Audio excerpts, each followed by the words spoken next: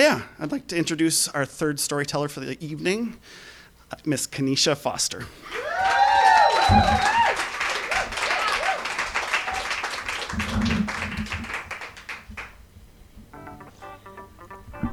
I enter the classroom like a freaking tornado.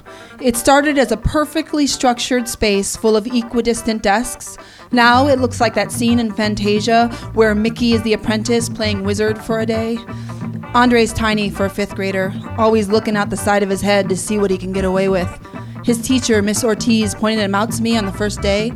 "He's a non-reader," she'd said, while over her left shoulder, Andre threw a lightning-fast punch in his buddy's right deltoid, sending him into a silent scream. "Don't expect him to be acting. He won't be able to memorize the lines," she continued. Miss Ortiz's hips negotiate the small aisles between the desks. She's a walking fertility goddess. And most of the kids listen to her like she's their mama. She lifts her eyebrow and the whole class goes from Fantasia to military school. She thinks of me as a clown, not sure what to do with all of my perk. I jump around the room, turning chairs upside down and asking students to find meaning in it. Andre's not shy about telling me how ridiculous I look. I tell him I like it that way, not to worry about it. He'll get used to it. The black kids think I'm a Latina. I can tell from their half-hearted holas. The Mexican kids think I'm Puerto Rican, and the Puerto Rican kids think I'm Mexican. Their heads tilt, trying to figure out the structure of my voice. It clips up at the end, as if everything is good news. And the sounds push through my nose like I have a cold. I'm an arts integrator in the room. Fusing the teacher's curriculum and my art form, which is theater, my job is to make learning and text three-dimensional for the students. Touchable. Miss Ortiz twists her long black hair around her hand and throws it behind her. "I want to do a project on the civil rights movement for MLK Day. Do you think we could tie literacy goals into that?" Fireworks go off inside my body. She has handed me my dream unit. She can't tell by the lightness of my skin or my thin, floppy hair, but I am the daughter of a Black Panther. Plus, my Black Panther daddy married my Irish-German mother, creating a child full of cultural pride and extreme curiosity.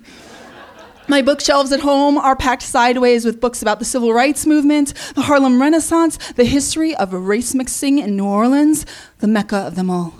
My favorite book sits alone on my coffee table. Freedom, a photographic history of the African American struggle. I spent months looking for this book, not sure that it existed at all. "I'm looking for a photographic history of the civil rights movement," I'd said to numerous bookstore clerks. "Something that has different images from the same 3 pictures we see every February. MLK at the podium, Rosa Parks in her horn-rimmed glasses, and if we're getting really risky, Malcolm X in his bow tie." I mean, not that those are bad teachers, I would say, careful not to offend. It's just that, isn't there more? I was searching for the story behind that. Books line my shelves because even as an adult, I don't understand how these 3 pictures changed America.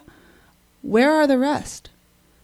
My father talks to me about sitting in a pew at Emmett Till's funeral and watching the Chicago PD surround the building where hours earlier they had shot and killed Fred Hampton.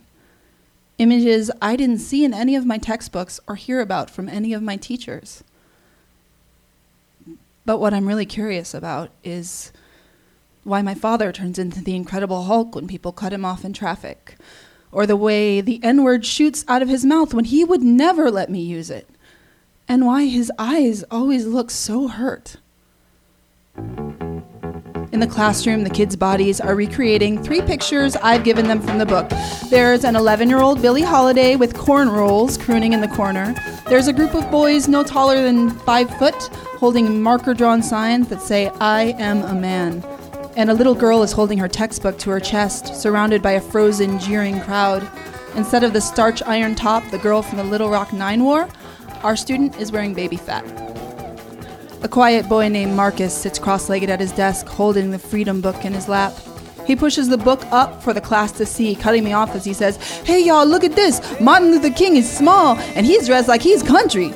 The students break out of their statues and run over to the picture, pushing each other along the way. "Dang, Andre," little Billy shouts. "He's as small as you are." "Shut up," he shouts, cocking a fist and popping his chest real fast in little Billy's direction. Hey, Miss Ortiz jerks, whipping a write-up sheet up in the air. Andre, you want another one of these? No, he grunts. Sorry, dang. Marcus and the others are flipping through the pictures. I'm nervous, they'll rip the pages. They stop on a picture of Jesse Jackson pointing to the sky. What's this one? Marcus asks, bouncing around in his seat. That is... I slow my words long enough to figure out how to phrase the murder of Martin Luther King for a class of 5th graders. That is a picture of... well, you guys know that Martin Luther King was assassinated.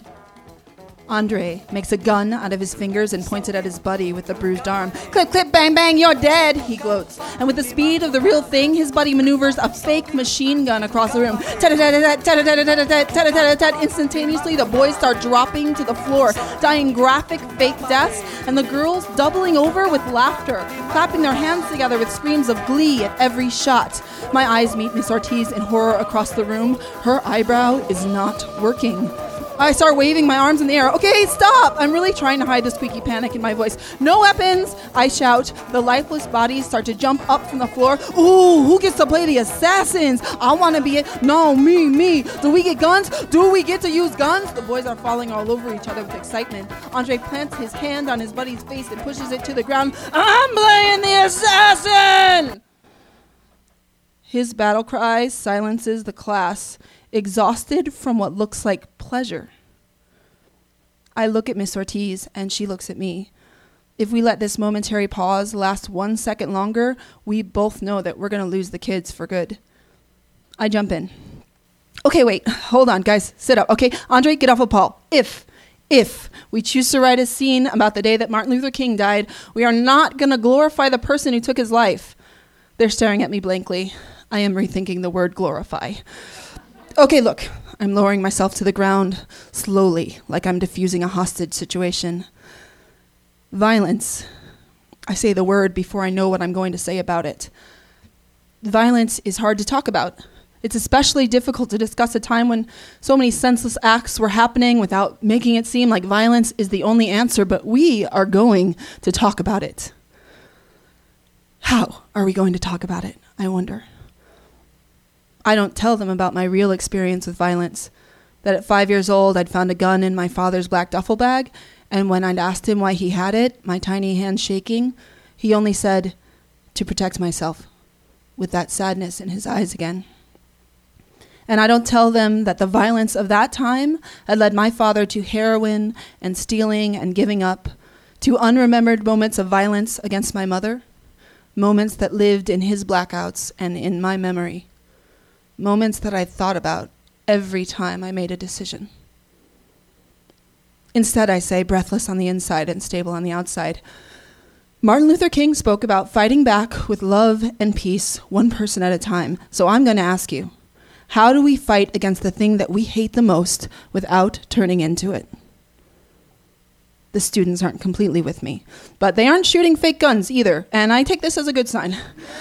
I tell you what, guys, if you want to write about what happened to Martin Luther King, we can.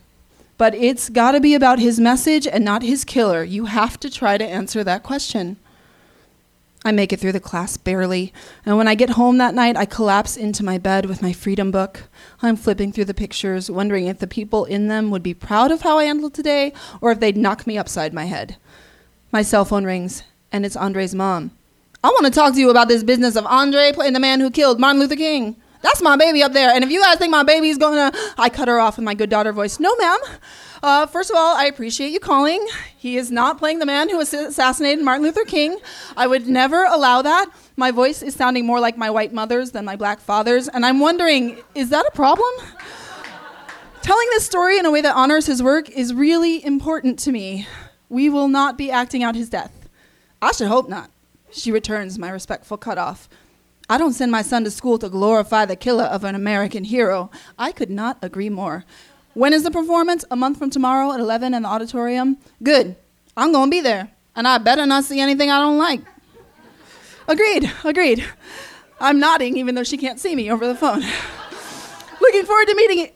She's gone. I'm spent. In class the next week, Marcus is shy with pride.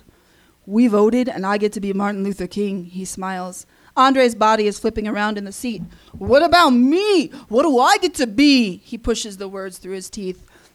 I pull out the book. Well, it's a bit early to assign parts, I say as I push the desk aside and start pulling the chairs in a circle. We don't even know what we're writing about yet. Yeah, we do, little Billie Holiday shouts as she grabs the shoulder of her classmates, pushing them into their seats. We're writing about MLK and how he didn't want people to fight and about how all men are created equal. True, I say, folding my legs up into my seat and opening the book, but let's fill in some gaps. I flip through this slowly so that the whole class can see the pictures. Stop me when you see something you want to know more about. Stop! The class shouts out a few pages in. I am surprised that they don't stop me as I flip past this picture of a former slave with a railroad track of scars across his back, or a picture of kids their age working in a field. Instead, they call out stop at the sight of black people dressed to the nines, corsets and all, in the late 1800s. Marcus's lips curl into a smile, and Andre's nose smushes all over his face, trying to figure it out. What's that? Well, these are the students at the Tuskegee Institute in the science laboratory, and these are the Fisk University Jubilee Singers. They toured London in 1872 using spirituals to raise money for the college. Andre walks up real close to the book and turns the pages without asking, like he's searching for something very important. Over the course of the next few weeks, we work on putting the vocabulary of the books into our bodies.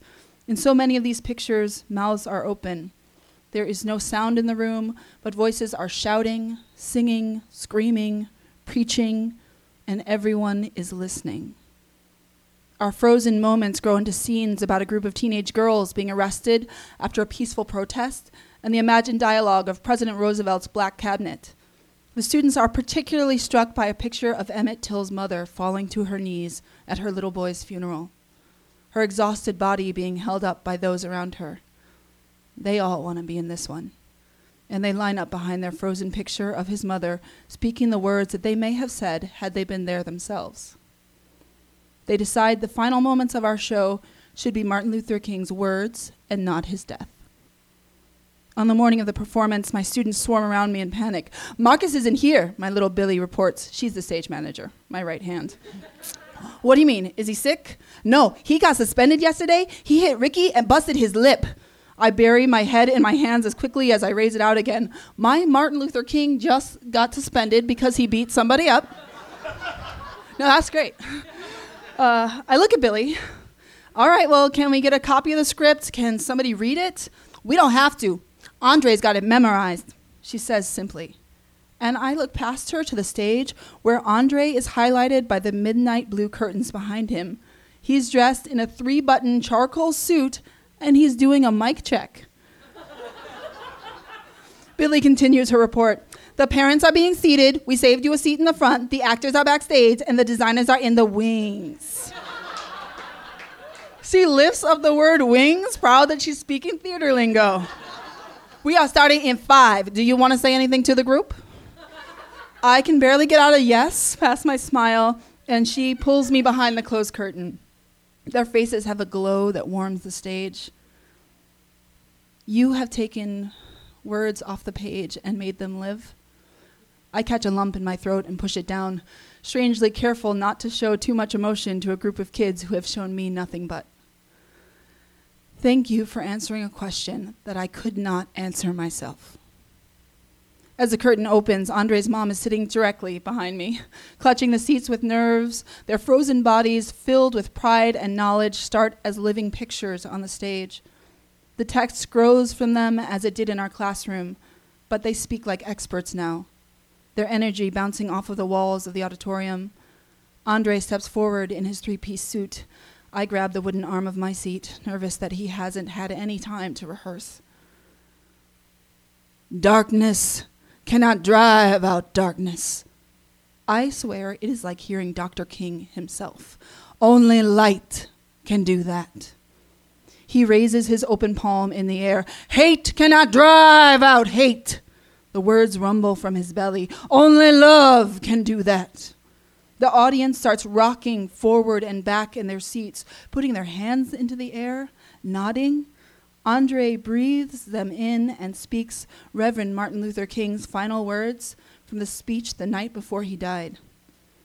I have seen the promised land. And I may not get there with you, but I want you to know tonight that we as a people will get to the promised land. So I am happy tonight. I am not worried about anything.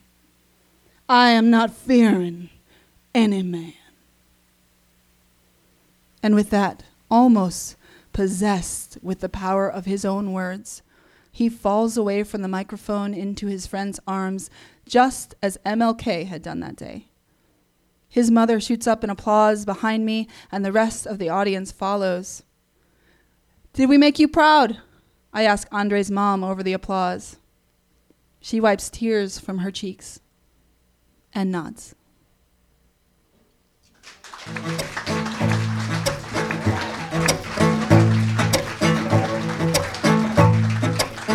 Well, it's dark in the city. I've lost my pride. The lights in the streets hide the stars from my eyes. It's been a long, long time coming, but I know the change is gonna come. And it's too hard living, but I'm afraid to die, 'cause I don't know what's up there just beyond the sky. It's been a long